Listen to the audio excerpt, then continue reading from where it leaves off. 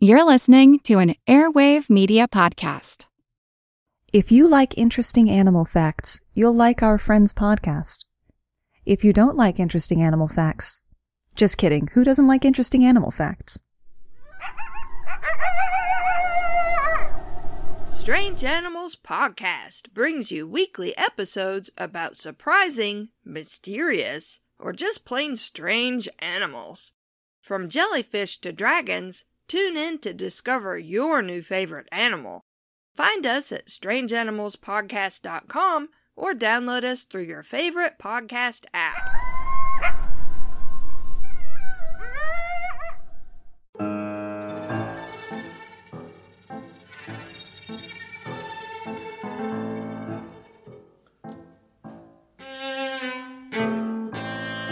It's that time of year again. Across the U.S. and much of the Northern Hemisphere, kids are going back to school. Pencils, papers, books, and lots of tests. Tests are all around us, ubiquitous to every day. In fact, you probably took a test the minute you were born. Today we look at a number of tests, used everywhere from movie theaters to hospitals, that were named after the people that created them. My name's Moxie, and this is your Brain on Facts. The world is constantly changing and transforming. Cut through some of the noise with What's New with Wired, a podcast that goes in depth on the latest news and technology and culture. Their award-winning journalism will help you make sense of what's happening in the world. Listen to What's New with Wired wherever you get your podcasts. That's What's New with Wired wherever you get your podcasts. It's known as the Bechdel test, and it goes like this. For a given work of fiction, usually applied to movies, to pass the test, a piece must have at least 2 female characters in it, who have names, who talk to each other about something other than a man. That must be pretty easy, you say to yourself. You'd be surprised how many movies don't meet that basic criteria. Think back to the original Star Wars or the Lord of the Rings trilogy. Those movies have so few female characters you can count them on one hand, and those characters rarely share a scene, let alone a conversation. The highest-grossing film of all time, Avatar, has named female characters, but they only talk to each other about the male characters. Half of the nominees for Oscar for Best Picture in 2017 fail the Bechdel test, as do half of Pixar movies. It's not much better at Disney. The Lion King, Finding Nemo, even Up, all fail. With all of these movies failing, should we be worried? Little no, big yes. The no is because Alison Bechdel herself was not a psychologist or anthropologist or any sort of ologist. She created the test by happenstance when working as a cartoonist. The standard got its name from a 1985 strip for her comic Dykes to Watch Out For, introducing the idea as a winking criticism to male-dominated movies. One woman is explaining her 3-point system for movie selection to her friend. That's pretty strict, the friend says, but a good idea. No kidding, the first woman says. I haven't seen a movie since Aliens. Bechdel, however, wasn't the originator of the idea. She has long attributed it to her friend Liz Wallace, who mentioned the standard to her as Bechdel was looking for ideas for the comic strip. Bechdel also attributes the idea more broadly to author Virginia Woolf, who, in A Room of One's Own, remarked, "All these relationships between women, I thought, rapidly recalling the splendid gallery of fictitious women, are too simple. That the women in literature, contrary to dynamic real-life women, are almost always depicted in their relation to men."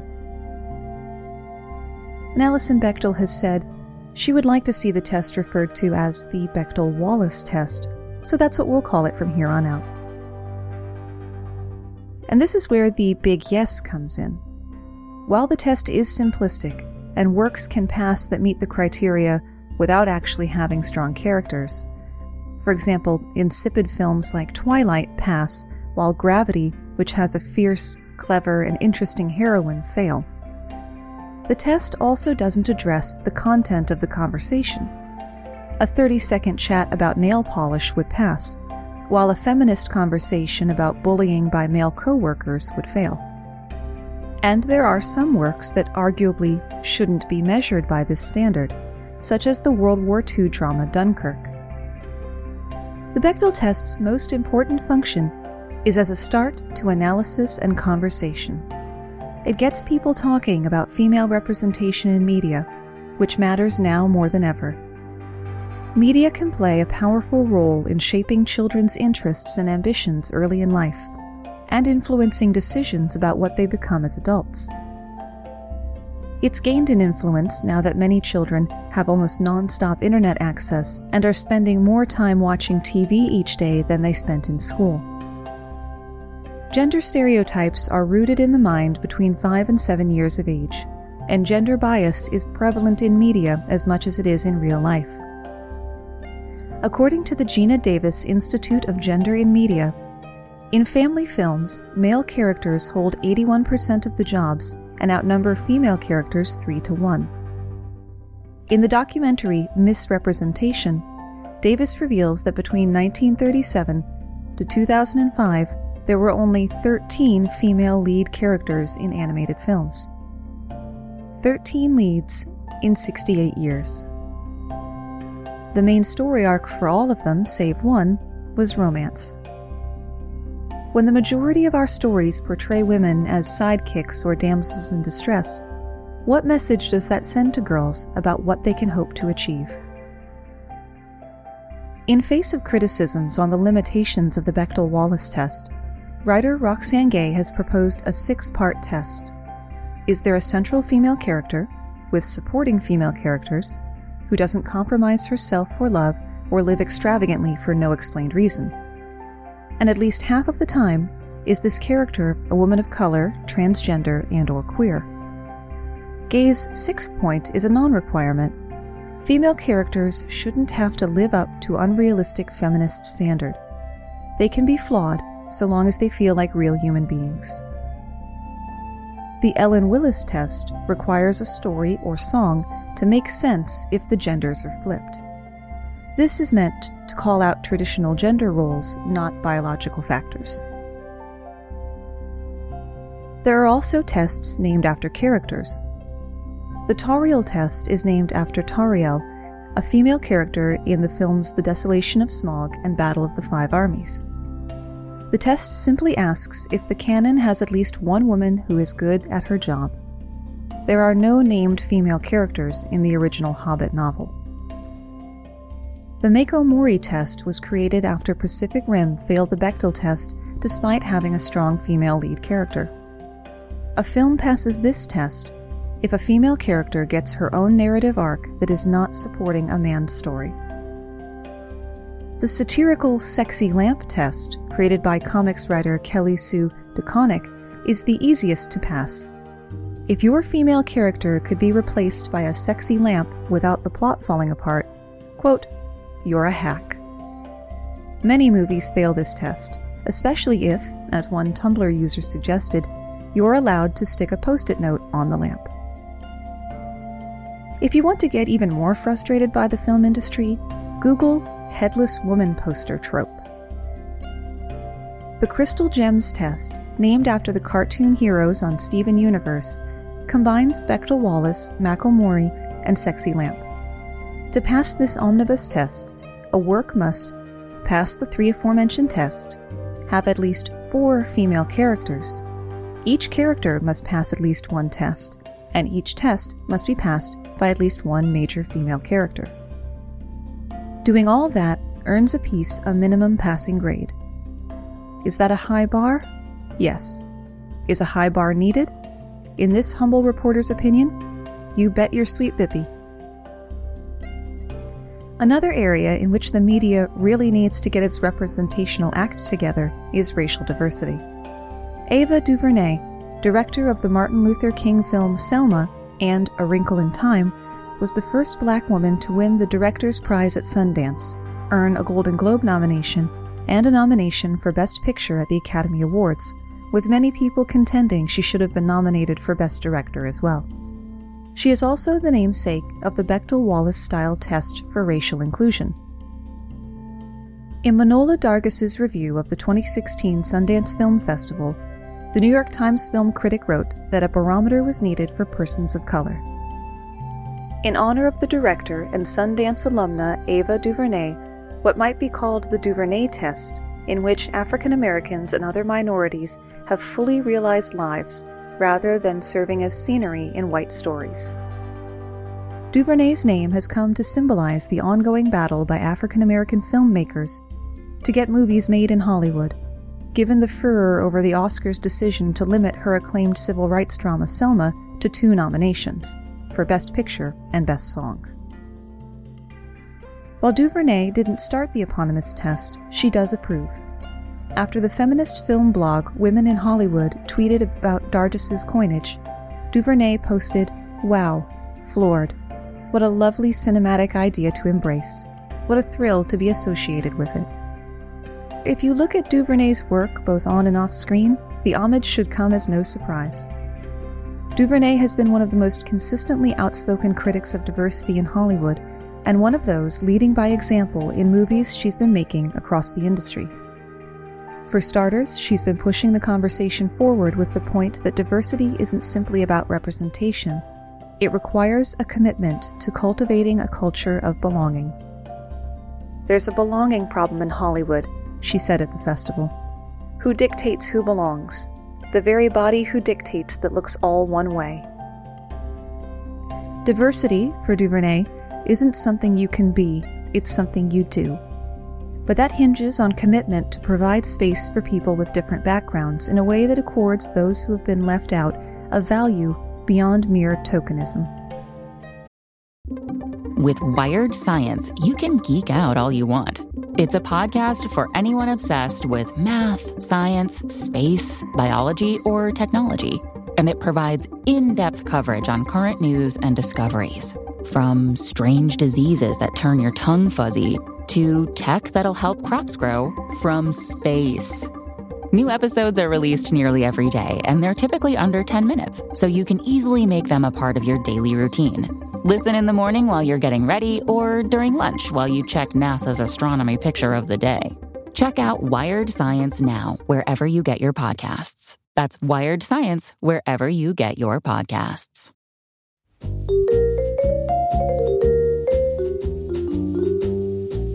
Have you ever wondered what really happened to Amelia Earhart or the lost colony of Roanoke? Do you ever find yourself scouring the internet for vicious Victorians and their murders by gaslight? Or perhaps you're just sick and tired of women being constantly misrepresented or plain lied about throughout history? If so, join me, Katie Charlwood, history harlot and reader of books, on Who Did What Now, the history podcast that's not your history class. Part of the Airwave Media Network. Available on Apple Podcasts, Spotify, or wherever you listen to podcasts. Adios, au revoir, au revoir, my friends. Bye-bye.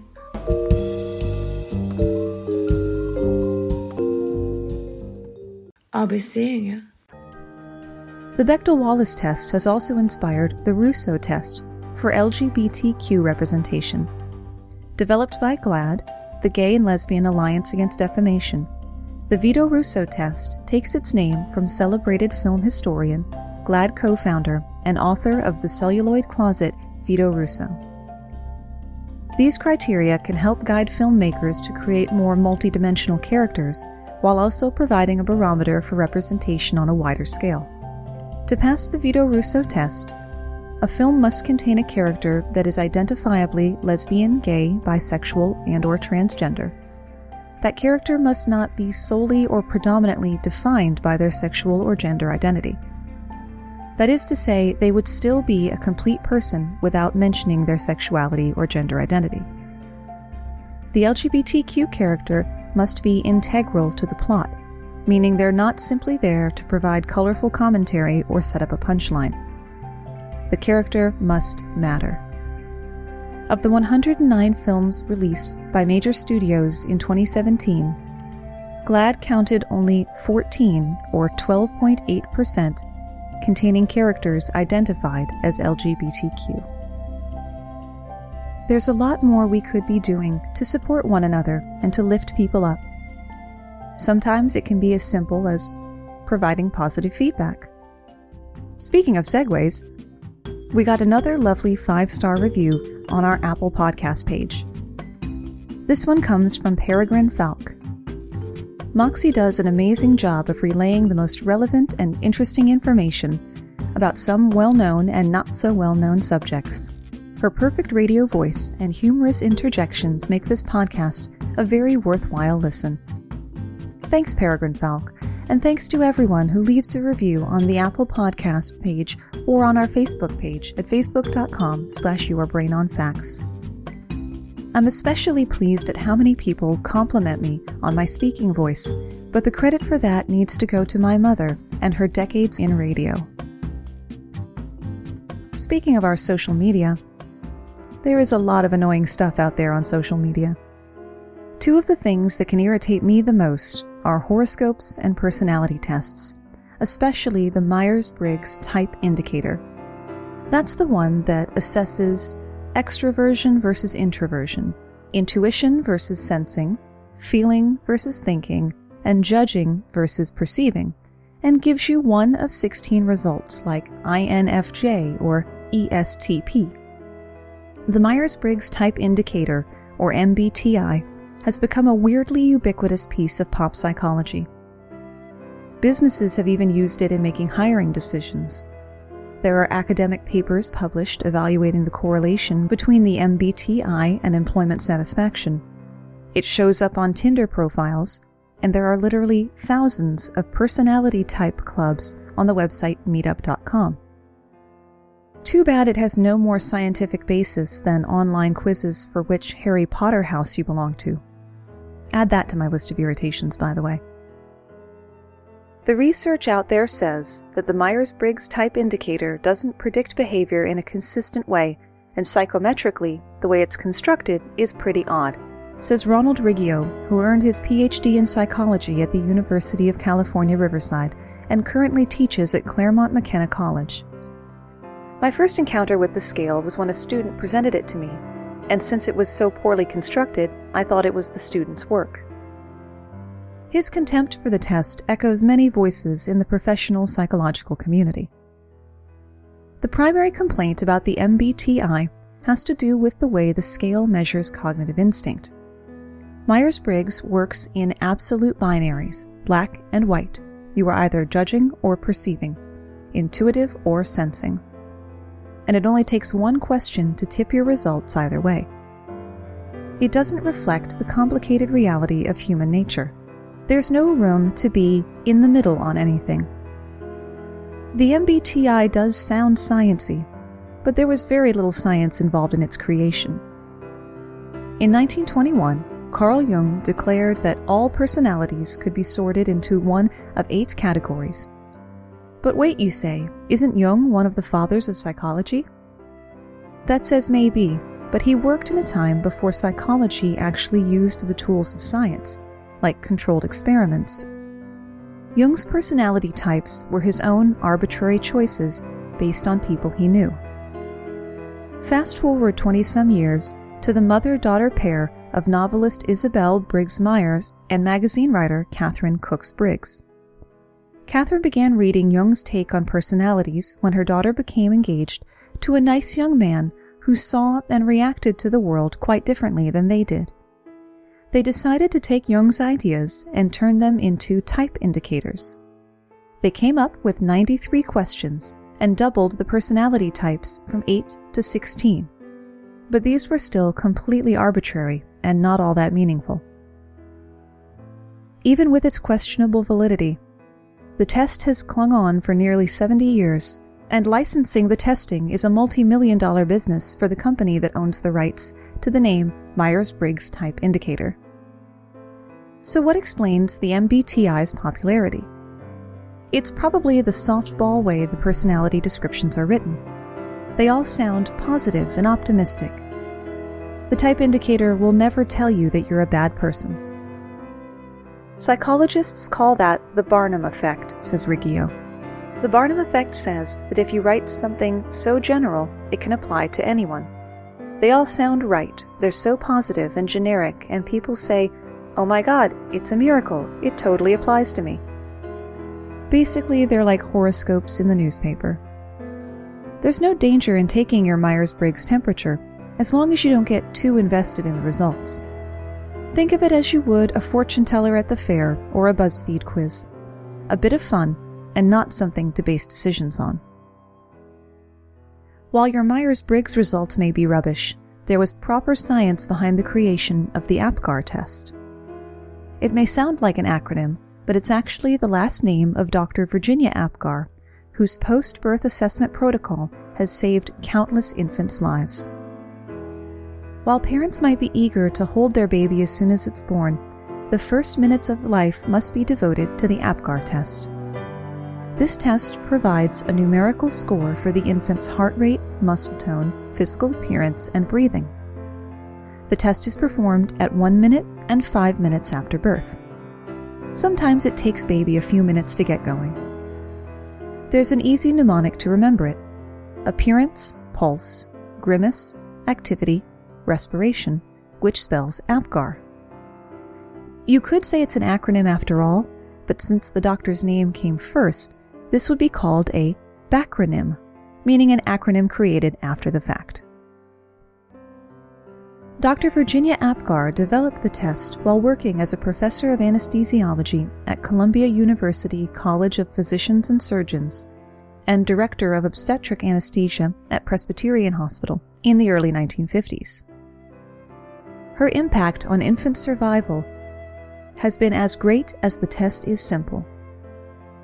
The score gave physicians and nurses a requirement to look at the newborn in an organized method, says Dr. Richard Smiley of New York Presbyterian, and it's helped prevent the death of countless babies.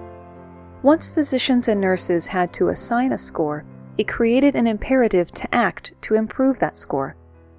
It was essentially the birth of clinical neonatology, Smiley says. Before the scoring system was widely adopted, newborns who had trouble breathing or were small or a bit blue were often labeled as stillborn. It was assumed they would not live and they would be left to die. There was no protocol for trying to resuscitate newborns or to intervene medically, even with things as simple as oxygen and incubators. Virginia Apgar was just one of 9 women pursuing an MD from Columbia University. She graduated 4th in her class and followed this with a 2-year surgical internship at what is now New York Presbyterian or Columbia University Medical Center. Although Apgar was an excellent student, her mentor, the chief of surgery, worried that as a woman she wouldn't be able to establish a surgical practice and encouraged her to pursue anesthesiology instead. Apgar threw herself fully into the field and would become the director of the new division of anesthesia within the Department of Surgery. Her role included clinical responsibilities as well as building the residency program. Apgar continued to break barriers. From 1949 to 59, she was Columbia's College of Physicians and Surgeons' first female full-time professor. When the Division of Anesthesia became an independent department, Apgar became the director of obstetric anesthesia. During this time, she attended countless births and worked with colleagues to quickly assess a baby's health in the first minute of life, looking for birth defects as well as the effects of labor, delivery, and maternal anesthesia. Newborn circulatory or respiratory issues were not always conspicuously apparent, often resulting in the infant's death. Apgar presented her idea for the score at a national anesthesiology meeting in 1952 and published it in a full manuscript in 1953. After the wide adoption of the Apgar score, the first neonatal intensive care units were opened. Virginia Apgar's work inspired clinical scoring systems in other areas of medicine, such as intensive care. The Glasgow Coma Scale quantifies the status of the central nervous system, while the Apache 2 scale attempts to predict the morbidity and mortality rate of patients in the ICU. Apgar never stopped working or learning until her death in 1974. She obtained a master's degree in public health from Johns Hopkins School of Public Health which led to a role at the March of Dimes as the head of the new Division on Congenital Malformations. She wrote the popular book, Is My Baby All Right? She made her own musical instruments, performed in a symphony, and learned to fly a single-engine plane in her 50s. Virginia Apgar not only championed newborn babies, she also paved the way for women to pursue careers in medicine. I don't know about you, but I suddenly feel like I need to get my butt in gear. And that's where we run out of ideas, at least for today. Of course, Virginia Apgar isn't the only woman in medicine to have given us a test that bears her name. The Ashby technique is a method for determining the volume and lifespan of red blood cells in humans, first published by Dr. Winifred Ashby in 1919. Helen Ohlendorf-Kurth was a dermatologist whose name was synonymous with the now less used Ohlendorf probe sign, after demonstrating in her thesis that the lesions of secondary syphilis are sensitive to touch. The Williams stain is a superior testing method for rabies, developed by Anna Williams, working with the New York City Health Department at the turn of the last century. And on and on. Thanks for spending part of your day with me.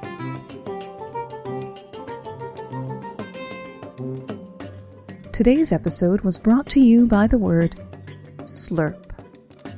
Slurp.